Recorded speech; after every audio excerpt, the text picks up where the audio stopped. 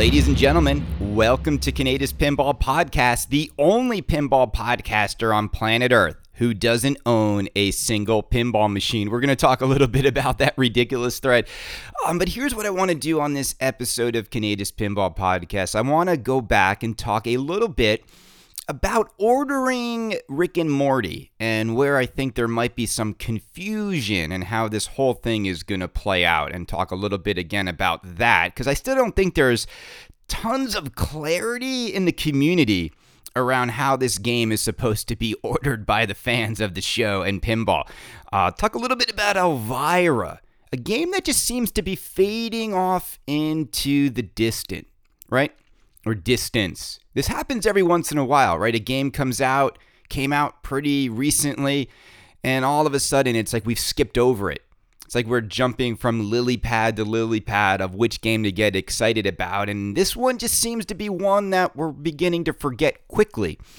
Wasn't a cornerstone game, remember. We all knew that this was not one of Stern's big releases, and it's pretty much shaping up that way in the community. What else is going on in the pinball world we want to talk about? Well, let's start there. And the other thing I want to do on this episode, I didn't tell you what I wrote in for my Twippy submissions, okay? Now, it's Twippy season, apparently, and let's start there. Let's start with this notion that it's Twippy season and podcasters and pinball personalities now all of a sudden have to change the way they operate because they want to get Twippy votes. I think it's ridiculous. Here's what I want to say about this whole thing. I hear other pinball podcasters talking about how it's lame that they think people want support. And I just want to say for the record, if you've been a part of the awards show at Texas Pinball Festival known as the Twippies, it is nothing more than celebrating and enjoying and recognizing all of those people out there who put their creative energy into pinball. That's all it is. It's not a pissing match. It's not a competition mudslinging contest. We're not doing, negative political ads to get people's votes. It's just a moment in which we recognize the best of what happened in pinball the year prior. Now, obviously, some categories are easy to see who's going to win. It's a runaway, foregone conclusion that Jurassic Park is going to win the best game at the Twippies. Absolutely, there's no way. Nothing can beat it, right?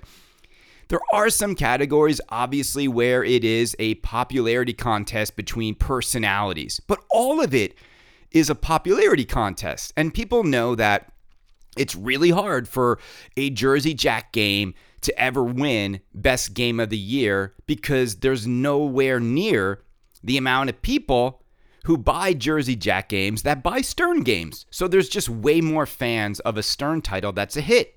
And that's just the way it goes. Okay? But as I said on my Facebook page, who amongst us out there that makes anything pinball related, whether it's a podcast or a game or a piece of artwork or a streaming show, who doesn't want to be popular? Who doesn't want people to look at what we create and get excited by it? I mean, that's all it is. That's all it is. It's a moment in which we recognize those people. And I think it's lame. I think the lame people are the salty people, the people who complain that people are excited about being recognized or the chance of being recognized within the industry. And you hear it. You hear it. They always do the same approach. They always say stuff like, I think it's pretty pathetic that people are asking for support. But we would love to be honored ourselves. Well, which one is it? Would you love to be honored yourself? Or do you just want to call everyone lame? I mean, we've seen the way this thing unfolds. And I think personally that anyone who spends a lot of time doing anything in this hobby, of course they want to be recognized for their efforts. Of course they do. And look, we're all winners, because here's why we're all winners. In the real world, we're all the losers. Everyone out there who's not into pinball thinks anyone who geeks out over pinball, guess what they think we are? They think we're losers. And we are a bunch of nerds and losers in the corner geeking out. 38 pages on Rick and Morty and no one's even seen a game. That's called being a loser. And I love being a pinball loser. Maybe I should call this Loser Kid Pinball Podcast, all right? No, I love the show. Okay, so here's what I want to do. First, let me talk about the guy who said, because I don't currently own a machine, that I am a pinball fraud, that I can't talk to you about pinball. Now, everyone realizes that guy's just one jackass. Someone was like, do a Pinside Babies episode about that guy. I'm not going to waste my time and energy on one guy who nobody agrees with. I mean, come on. All of what we do in life, when we give our opinion about things, it doesn't mean we have to own something to have an opinion, right? You don't have to own a sports team to talk sports. You don't have to own a movie theater to talk movies. You don't have to own a car to give your opinion about a car. And I own pinball machines. It's funny to me because I'm staring right now. I still have Batman. It hasn't been picked up yet. I'm replacing this game with another machine. I've owned Batman 66. I've owned Lord of the Rings, Tales of the Arabian Nights, and Magic Girl. I would say about 2 or 3 of those games are some of the best pinball machines ever made. And I have access to almost every single pinball machine you can think of in New York City. So I think I play enough pinball. I think I know enough about the hobby. And you know me, this podcast is not about like pinball strategy. This podcast is about just what's going on in the pinball hobby in a contemporary sense. I mean, we cover new games. We cover what manufacturers are doing. We cover playfield issues. We cover World Under Glass Magic. Are we getting it? Are we not? Is Elvira worth $15,000? Just the debate that's going on in the hobby. And I'll say this. I was telling this to Brenda. I bet you I can still maintain the entertainment value of this podcast without doing 2 things. Without ever owning a pinball machine in 2020. And here's the kicker. Without even playing one probably in 2020. Because with all the streamers out there and all the people giving their feedback, I could just find a few streamers that I trust their opinions on a game, and I could go off of what they say to formulate an opinion about the game. You could do that. I mean, I don't get to drive Lamborghinis and Ferraris and McLarens and Porsches around a track, but, you know, a Car and Driver like Randy over at Car and Driver does it all the time, and I trust his opinion because he's a professional race car driver. And there are like basically professional pinball players out there who give us their opinions, and we trust them, and they have credibility. But anyway, I'm going to play pinball machines. I mean, don't get me wrong. I'm not going to spend an entire year and not flip a game. Oh, man, people are weird. People are salty. People are negative. It just takes one bad apple, right, to create a stupid thread. But anyway, let's talk about Rick and Morty, because this game is upon us. It's going to be shown, I believe. I think we're going to see stuff over the weekend. I think the games are going to go up for sale on Monday or Tuesday, so get ready to pull the trigger. All of us are in the same boat. Like some of you are like me. You're watching Rick and Morty for the first time. And it's a little bit weird to watch it under this pretense or this context. I'll tell you why. I am watching the show wanting to love it so much because I really want to click with it. So then I know there's going to be a pinball machine available in a few days. And if I love the show and the pinball machine becomes available, it's like a win-win. It's a little weird to watch something wanting to like it so much. I really am enjoying it, but I don't think it's not blowing me away in the first 5 episodes of the show. I mean, I get the humor. I get what they're going for. I think it's going to be a really fun pinball machine. So there's that part of it, right? I'm catching up. So I don't have I haven't watched this show since 2010. I don't have 4 seasons of episodes in my mind, and I don't dream about it. I don't think about it like other dream themes, right? Isn't that the whole point of a dream theme? It's like a movie or a property you often dream about. I can honestly say that Rick and Morty is not something I've dreamt about. Okay, I mean, now I'm just dreaming about seeing the next few episodes and see what's up with that. Okay, so there's that going on. All right, the other part is this. I mean, we've seen nothing. I hear rumors about the layout and what could be in the game. We just have to see it. But you know what I think the real takeaway is this. There's more energy, there's more activity, there's more excitement in a Rick and Morty thread in which we've seen nothing about the game than there is in like the Black Knight thread or the dialed in thread or the, you know what I'm saying? There's like, it just goes to show when you have a theme that's really exciting, it just blows up and people are already writing checks for something they've never seen. So yeah, that's just like, if you're a manufacturer, if you're American Pinball and you're watching this, how do you not call a little huddle in the conference room and be like, hey, is our next theme going to create this kind of excitement? And hey, how did Spooky Pinball, a company that's smaller than us, let's think about that for a minute. Spooky Pinball, a company that is smaller than American Pinball, how did they land a title like this that is getting so much excitement? And then if I'm Davil, I'm like, well, what are we doing? What's our marketing strategy? What's our next theme? How come they were able to do it? I heard this, I'm not sure if it's true. I heard that somebody posted a Rick and Morty thing on a George Gomez post on Facebook, and I think he like deleted it or unfriended the guy. I'm not sure which one it was. It's not confirmed, but you know, that's what happens, right? You get these rumors like Stern's so angry. I don't know. You know, look, Stern must be looking at this being like, yeah, we probably should have made Rick and Morty. You know, but look, I think it's being made by the right people. So we don't know what the game is. Now, here's the real confusing part, and I don't even get this. I still don't get this. I'm on the thread, and people are like sharing the number that they are in the fan club and trying to understand how it all works. And I don't think anyone is crystal clear on how this works. Okay, here's my guess. And I've heard what Charlie said. I hear what people say on the forums. I just think it's a little confusing. And I never, you know me, I never like there to be confusion at a moment like this. At a moment in which you're asking people to spend money, I don't know if confusion is like the desired outcome. Okay, so if you're a fan club member, you've signed up and you've spent $45 to get 2 weeks early access to the game. Okay, now what does that mean?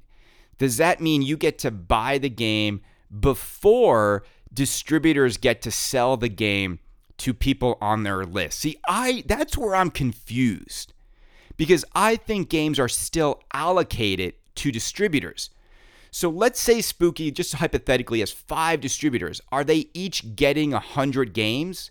And so then there are only 250 available to order through Spooky directly.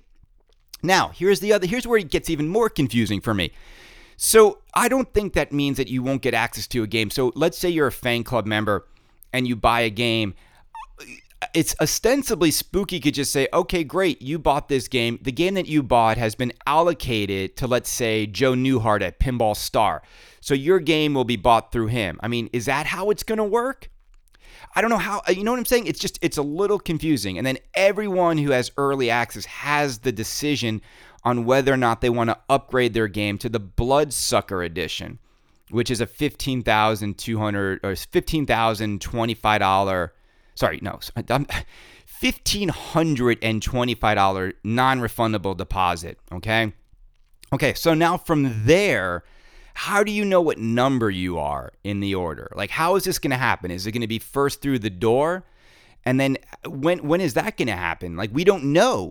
So you basically, knowing that if you're within the first 50 to 100 games, like, you're going to be excited because you're going to get your game, in the first few months.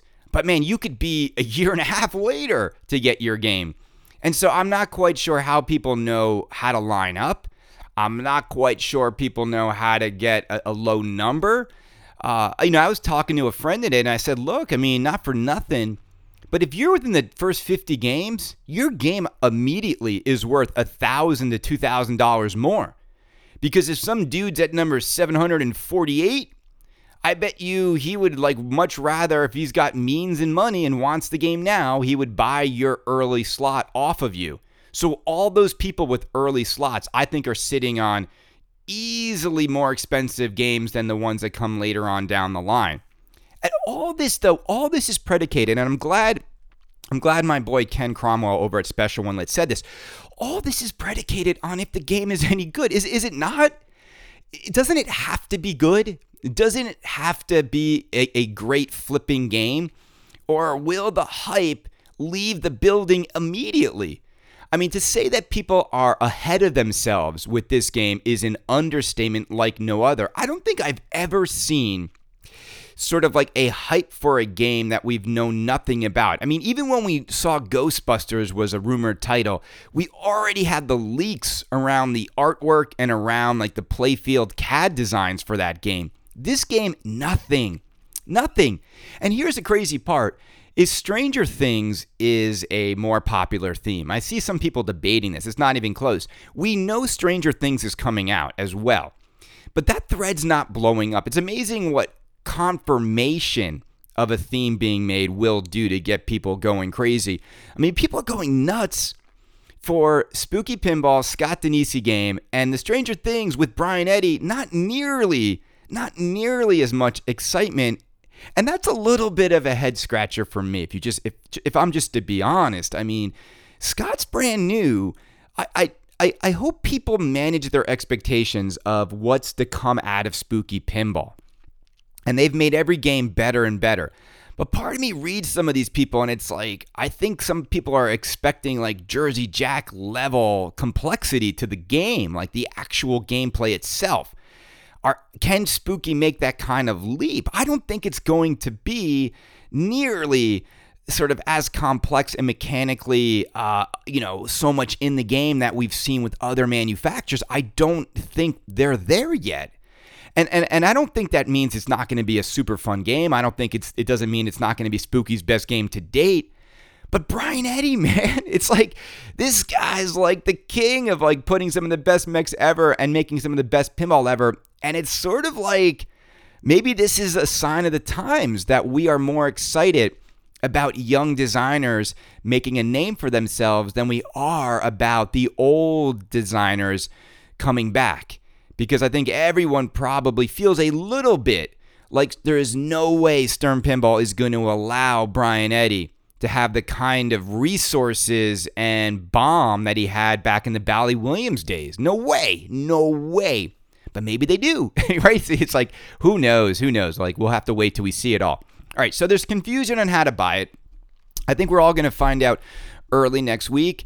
I don't think anyone's going to get locked out of this title, though. $750 over 18 months. You will be able to get one. People will want to get out of their spots, and you will see people transfer spots. It's a really long time to wait. We've never seen anyone ever in the history of pinball. Think about it. In the history of pinball, no one has ever gone in and bought a game in which they knew on the day they bought the game that the wait for them to get it would be a year or 18 months. Never happened before. Now, it's happened without people's knowledge when they bought stuff like The Big Lebowski or Pirates of the Caribbean. Heck, even Willy Wonka Collector's Edition, people had to wait like 8 months to get their game. But they didn't think it was going to be that long because every manufacturer out there knows that the window in which you take people's money and the window in which you actually ship people a game needs to be a small window because people lose interest. The hobby moves on to the next shiny toy. I mean, that's why Robert Mueller is telling people when you order a Deep Root game, you're going to have it in 2 weeks. He didn't say 2 months or 6 months or 8 months. He said 2 weeks. I don't know how he's going to do that. But that's what he promised. So will this work? Look, this is an experiment. And Spooky Pinball, here's where I think they're smart. I mean, this is crazy when you think about it. How many people are signing up for this fan club? But let's just say 500 people signed up for the fan club. They just made like $2,000, over a period of a week and a half just by announcing a theme. That's incredible. Now, I get they have to give us some goodie bag and they're sending us some swag. But man, oh man, what a smart way to let people through the door. I mean, if I'm Stern Pinball and I'm watching this happen, I'm like, wait a minute. We can actually make money in another way. We could actually charge people to be able to buy our LEs first. Why don't we do that? instead of the system we have right now. I mean, Stern, hey, Zach Sharp, you could do another thing like this, and you could easily measure against the revenue you're generating. So when you do Stranger Things LEs, why not make it that the Stern insiders have first access at buying them? You would sell 500 or 1,000 insider subscriptions immediately, and you could charge more for those insider subscriptions. Kaneda, what are you doing? Why are you giving Stern more ideas on how to make more money and screw us over? I know I need to stop. If it wasn't for me, they wouldn't be selling $15,000 Elviras. But, you guys have the power not to buy this crap. Anyway, all right. Well, speaking of Elvira, the title that just seems to be fading into the background. Now, look, it's not that I think Elvira is not a good game. I haven't even played the game. So here we are. Here's the Kaneda Pinball Podcast fraud. He's a fraud. He hasn't played the game, and he can't say anything on it. I'm not here to tell you about the game itself in terms of like gameplay. Here's what I'm here to tell you, though. I don't need to have a game to know that this game is having like a lot of issues out of the box. And if you go on the thread and you read the thread, I mean, most of the Elvira thread has been troubleshooting posts by people. And that's troublesome. And I'll explain why. Because this is an expensive game from Stern Pinball. And the more you spend on something, I think the greater quality you expect in it. And I'm just not seeing that in this game. And there's a few things that, people are talking about that hasn't really been covered. One of which is the clear coat on this game people are saying is thinner. Now, the whole playfield clear coat issue, it's conveniently just gone away. Like, people have stopped talking about it. No one really got a solution. We're weird. We're a weird community. We're a weird hobby. This was a huge issue. This was affecting so many games. We never, ever got communication on what the solve was. All we did collectively, as a unit, as podcasters, as streamers, as everybody, we just said, well, I think they'll figure it out. And we just went about our day. And then we started buying $10,000, $15,000 machines. And people are saying the clear coat's thinner. All right, well, is that the solve? That they only have 2 layers of clear, not 3 now? So is that a fix, or is that a Band-Aid on a problem? I don't know. But I'm just here to tell you that we'll see how these games hold up over time. I want to see what an Elvira playfield looks like after 1,000 plays. Like, what's it going to look like? We'll see. We don't know yet. But other than that, there's just issues with the game. I mean, people are having stuff break. There's missing washers. There's decals that are poorly cut on the house. There just seems to be a lot of little issues with the game. Nothing major, but more than your typical out-of-the-box issues, I would say. So that, I think for that reason, I think people are I don't know, they're not running towards the game as much as maybe some people think Elvira would create that kind of demand. It's a niche title. It's Elvira. It's not a cornerstone. Here's what's crazy to me.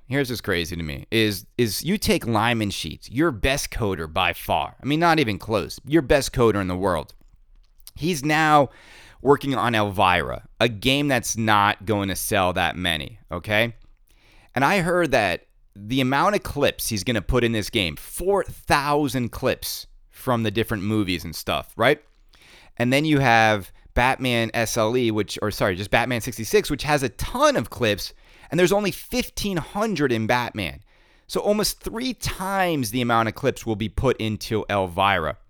And my question is this. Is the juice worth the squeeze here?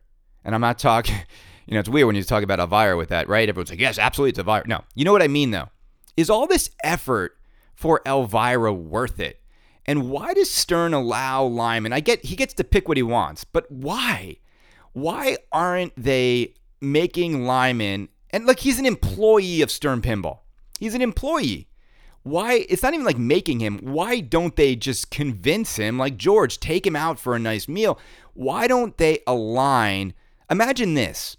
Why isn't Lyman Sheets working on every Keith Elwin game? Why isn't Lyman Sheets working on the best designers games that Stern makes? Why is not Lyman Sheets working on the biggest properties that Stern has? I want him to code Ninja Turtles. I want him to code Stranger Things. I mean, who's even coding Stranger Things?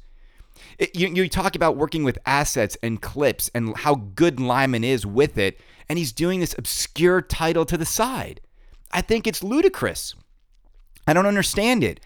I don't understand how you had like Dwight Sullivan, which nothing personal, Dwight, but like people would say that he's not the best coder they have, and you give him Star Wars. And maybe it's just because Steve Ritchie and Dwight are buddies, but I'm sorry. It's Star Wars. That IP deserved more. It deserved more, and it didn't get it, all right? So, I mean, and then it's like, how long is Lyman going to be sitting on this title that's not even going to be a big sales hit? But here's the thing, too, and this is why it's hard to look at these games in a vacuum, because ultimately, Stern doesn't care. They really, and what I mean by that is this. Not that they don't care, they don't mind the fact that Lyman's off doing that, because in Stern's world, the only thing that really matters is that the line is moving and that they have games on the manufacturing line and that they have a development cycle where there's no delays and they just keep stuff moving. Because if you're Stern, you're like, all right, we got Elvira on the line. Jurassic Park is a huge hit for us. We're still making Munsters. We're still making Star Trek. We're still making Batman. We're still making, whatever. All the games they're still making. And then we're going to throw Stranger Things on, and that's going to be a juggernaut. And then Ninja Turtles, and that's going to be a juggernaut. And then Godzilla, and then this, and then we're going to Voltron or Lord of the Rings. You know what I'm saying? Is George Gomez is looking at a development cycle of the next 2 to 3 years. And that's what they're staring at. This isn't like any other manufacturer out there where they need every game to be a hit. They need every game to have high volume. They need every game, to be a winner. Then Jersey Jack needs that. Spooky needs that. Chicago Gaming needs that. American Pinball needs that. Deep Root needs that. Stern Pinball doesn't need that. They only need like a quarter of their games to be juggernauts, and that'll make up for any flops, right? I mean, Munsters wasn't a sales juggernaut, was it? But Jurassic Park is. So you know what I'm saying? It's like Stern looks at it like a portfolio of products in which if the overall portfolio performs well, and even just look, one title, one juggernaut can lift up the revenue for the entire year, why not? Why not hedge your bets? I mean, Stern is playing pinball as if it's poker, and they've got 8 different hands they're playing at one time. And, all they've got to do is like see which hands are playing better and then go all in on them.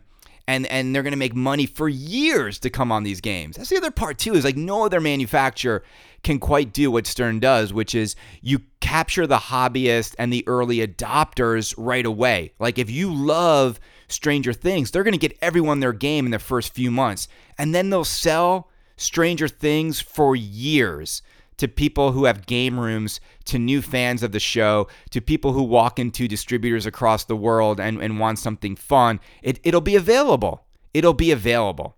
And that's, I mean, their model is incredible. Incredibly successful doing it that way. All right? All right. But Elvira, I think it's just going to go down as another one of those, like, to me, like Elvira is in the same category as like Munsters. Same category as like Aerosmith. Same category as, Guardians of the Galaxy. Like it had a little bit of hype, never really is going to take off. And then a hotter title comes out close to it that just takes over people's, attention. All right, let's get to the Twippies now as we end this episode of Canada's Pinball Podcast. And I didn't tell you guys like who I voted for, I think, in all of the different write-in categories. And I want to do that right now and go down the list real quickly. And let's see. First one is this. And this is like my hardest one. And I'll tell you why. Favorite pinball streamer. All right, so favorite pinball streamer write-in. So there are 2 people that I think are doing the best pinball streams right now. And that is Ken Cromwell and Jack Danger, without a doubt. And they do it differently. Like they're 2 different types of streaming shows. And, Jack has his whole streaming facility. Jack's got like this incredible personality. I love Jack Danger. I just love it. I think he's so good for pinball. I also love the Monday night streaming sessions that Ken does as well. The flipping out streams. Now, here's where I'm torn is like, while I love what Ken does on Monday night, and I tell him this, like, I just don't understand why their stream is like someone else's like name. Like, it's the Flippin' Out stream, which is Zach Many's distribution company. Like, why is it on that channel? Like, I just don't like this. Like, I like this guy, but it's not him. It's not his thing. It's someone else's thing that he's like populating. The same way like This Week in Pinball podcast is like, it's Zach and Dennis. And when those two are together, it's great. But then like every other week, Dennis is not there. And it's like, I like that dynamic. But then it's This Week in Pinball. Like, why is it a podcast named after a site, which is then named after, it's also part of the award show. Like, they're also the committee on who's deciding like how everything works. And yet they're eligible to win. Now, I want to say this for you people out there that think there is any like insider shenanigans. There's not. Jeff runs this thing with so much integrity, and so does all the committee members on it. There's not going to be any like foul play going on. So do not like not vote for who you want to vote for because you think that's happening. Okay, just so please do me that favor.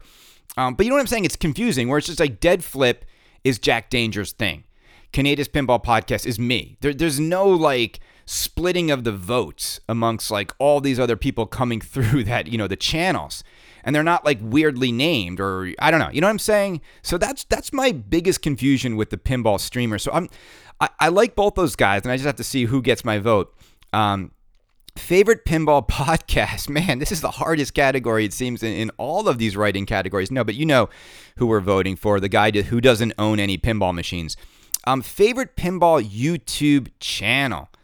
Oh, man. See, also, like, Zach is in all of these things right now. So Straight Down the Middle is a YouTube channel. And I think that's where I like to vote for Zach. I think Straight Down the Middle, I'm not sure if he does as many reviews as he used to, but I love, like, Greg and Zach on their YouTube show. So that is where I vote for Zach Many. Because I know Zach's in, like, 4 or 5 categories. He even wants to be Rookie of the Year as well, even though he's been in this hobby forever. All right. Favorite pinball mod of 2019. Now, this one, I know I was jokingly saying we should all vote for the Elvira piece of the couch and make a mockery of this category, but I was joking. I think we all should vote for the mod that is long overdue to be recognized in pinball. It is the mod that is the most important mod in almost everybody's machines. I think in 2019 at the Twippies, we should finally, long overdue, celebrate Cliffy and the Cliffy mod. And there are new Cliffies for new machines, and I implore all of you, I know that Cliffy will be a category, it has to be, that you please vote for Cliffy for Best Pinball Mod of 2019, because I think it's long overdue. And I would love them to get the recognition, or him to get the recognition he deserves for all the years. I mean, it's crazy how many years we've been putting Cliffies into our machines. All right. Favorite homebrew pinball machine. Without a doubt, my favorite one of 2019 has been that Dragon's Lair game. I think it's by the guy who made Captain Nemo. But have you seen that machine? Google it. It's so cool. All right. Rookie of the Year. Including but not limited to new designers, artists, and coders. All right. So here's my vote for Rookie of the Year. And I saw, like, you know, some podcasters are trying to get into this category. Look, like it's open to everyone who's ostensibly new in pinball. But if I look at everything happening in pinball this year, and who's a rookie, who's not, and who's doing their first thing in the industry that's made an impact, that, you know, look, I land at one guy. And again, because I just think his contributions actually made its way into the hobby. And I think it actually is, I think, the saving grace of a title that people like, even though I don't quite see it as much as others. But I think Rookie of the Year should go to Tim Sexton at Stern Pinball. And you know, he coded Black Knight. And it's his first job coding a game. And you know, all I hear from people who play that game, who like that game, is they really enjoy the way the game is coded. And so I really don't see another rookie this year that has made an impact in pinball as much as Tim has. And so as a rookie effort coding a game, I think it succeeds. I really do. There are. Let's just say this way: there are seasoned coders over at Stern that I think have messed games up royally, and I don't think Tim messed up Black Knight. I actually think the game has got some of the coolest animations in it. It's got awesome sound. It's got this and that. But my issues with Black Knight are not about the code. It's just more about I wish there was more of what's on that screen in the game itself. You're battling monsters and there's nothing to bash. All right. So that's Tim Sexton, Rookie of the Year. Favorite competitive pinball player must be registered in IFPA. So here's the one place I think we should do something that no one would expect. And look, we could vote for the top players: Keith Elwin, Raymond Davidson, Johannes Ostermeyer. I'm looking at these guys' names. Bowen Cairns. No. I think we should vote for the last person on the IFPA list this year. Because that person, to me, at least they woke up one day and said, you know what, I want to give it a go. And I think we should support the underdog this year in Canada's Pinball Podcast. That's my vote. And I want all of you to vote for this person. It's too late, though. They were never written in. It sucks. But I would vote for Michelle Gabriel of the United States. Gabriel. He or her, Michelle, I'm not sure. Pacific Pinball League. They are ranked 39,840th. They are on page 399 of the IFPA ranking. So that is who I would have voted for. It's too late now. I think I put Keith Elwin. I want Keith to be up there as much as possible. I love the man. I love what he does for pinball. All right, let's see. Favorite pinball website. That is easy. That is This Week in Pinball, without a doubt. I love it. No drama, nothing but the news. Favorite pinball publication, writer, or article. Oh man, this one just I didn't write in anything, I have to say, because Pinball Magazine with the Jonathan Justin, I'm not voting for those guys. And then I don't know what else there is. There's something else. I forget which one it is, but there's some other magazine out there. Writer or article. How many articles about pinball are written? You know what? It should be that guy from IGN who writes all those Stern stories whenever they have one. Anyway, so that one's confusing to me. Favorite pinball location. For me, it is Sunshine Laundromat. I got to throw a bone to my boy over there, Peter in Brooklyn. That place is amazing. Favorite pinball convention. I feel like I did this already. Like, now that I read this out loud, I'm like, I feel like I've done so many pinball podcasts that I'm like repeating myself. Anyway, favorite pinball convention is TPF. Favorite pinball tournament competition, I would say Pinburg. Favorite pinball league. I know I called that guy's league out. It escapes me right now. For this one, I think Bells and Chimes will probably win, because I think championing women's pinball is something that we should do more of, and getting more people into pinball is important. And then the favorite pinball topper of 2019. No, it won't be the Star Wars topper. I think it's going to go to the Medieval Madness topper that we just saw. All right. Okay, before I close the show, I want to say that, it is like the end of the year. It is the moment in which we reflect on pinball. A couple things. I'm going to do my Canada's Kudos show, in which I give my kudos to different things happening in the hobby. Some of them will be similar to, the TWIPY categories, but there's going to be other ones, like best marketing hype in 2019, best theme selection. I think that is a TWIPY. I don't know. I want to come up with some unique categories that aren't just mirrored images of the TWIPYs. Okay, so there's that. The other thing that I was sad to hear is that Head-to-Head Pinball is not going to do the Twerpies this year, in which they celebrate the worst in pinball. And I know it's somewhat controversial, and I think the Twerpies need to live on. So if Marty's not going to do the Twerpies on Head-to-Head Pinball, Canada's Pinball Podcast will grab the mantle and we'll do the Twerpies on this show. How's that sound? Should we do it? Should we keep the Twerpies going? I'll send Marty a note. He's not going to let me do it. He's not going to want me to hijack his segment. But you can't own the worst in pinball. We'll just call it something else. But I think we should also have a little fun and poke fun at the things that didn't quite hit this year in 2019. Because I think Marty's going on a hiatus in January. I don't know if he's coming back. I think he's just taking a month off. This burns people out. It burns people out. I mean, I'm already starting to see more and more shows like take longer breaks. I'm already starting to see fatigue set in. I'm already starting to see like saltiness set in. It's something about the Twippies, man. It makes people salty. It's weird. I mean, and I'm not just saying that because we got 2 Twippies. It's just strange. You gotta find a way to just do stuff because you enjoy doing it. There's no money or recognition coming to any of us. Either you enjoy it or you don't. I give so much credit to people that do this on a weekly basis with co-hosts, with kids and families and wives. I mean, I could not do that.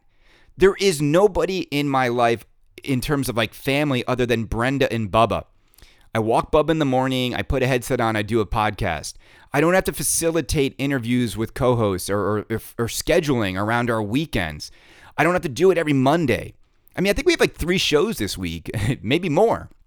And look, the other reason why it's easy for me to do this, you're going to get more shows in the winter, and it's not because I'm trying to get Twippy votes. It's just simply this. The weather gets cooler, gets crappier. I'm home more, okay? I also work from home more this time of year. There's also holidays. There's more time off. And you see, like, all right, 41 minutes, and we've got a show. We can upload it and you can enjoy it. And I know this too. And like, I love listening to podcasts out there, like all different types of podcasts. And I always hate having to wait because I kind of like listening to this stuff like almost every day. And so I'm happy that we can give you guys a constant cadence of shows that don't go on too long in one stream of thought, even if we do get repetitive. But everybody gets repetitive in pinball. So I just want to thank you guys for your support. I want to thank you guys for listening. And, you know, even without owning a pinball machine, I think we can give a somewhat balanced observation on what's going on in this hobby, all right? That's what we're trying to do. Be entertaining and give a balanced counterpoint to what's going on in the pinball world. Thanks, everyone. We'll have a good day, and we'll talk to you soon.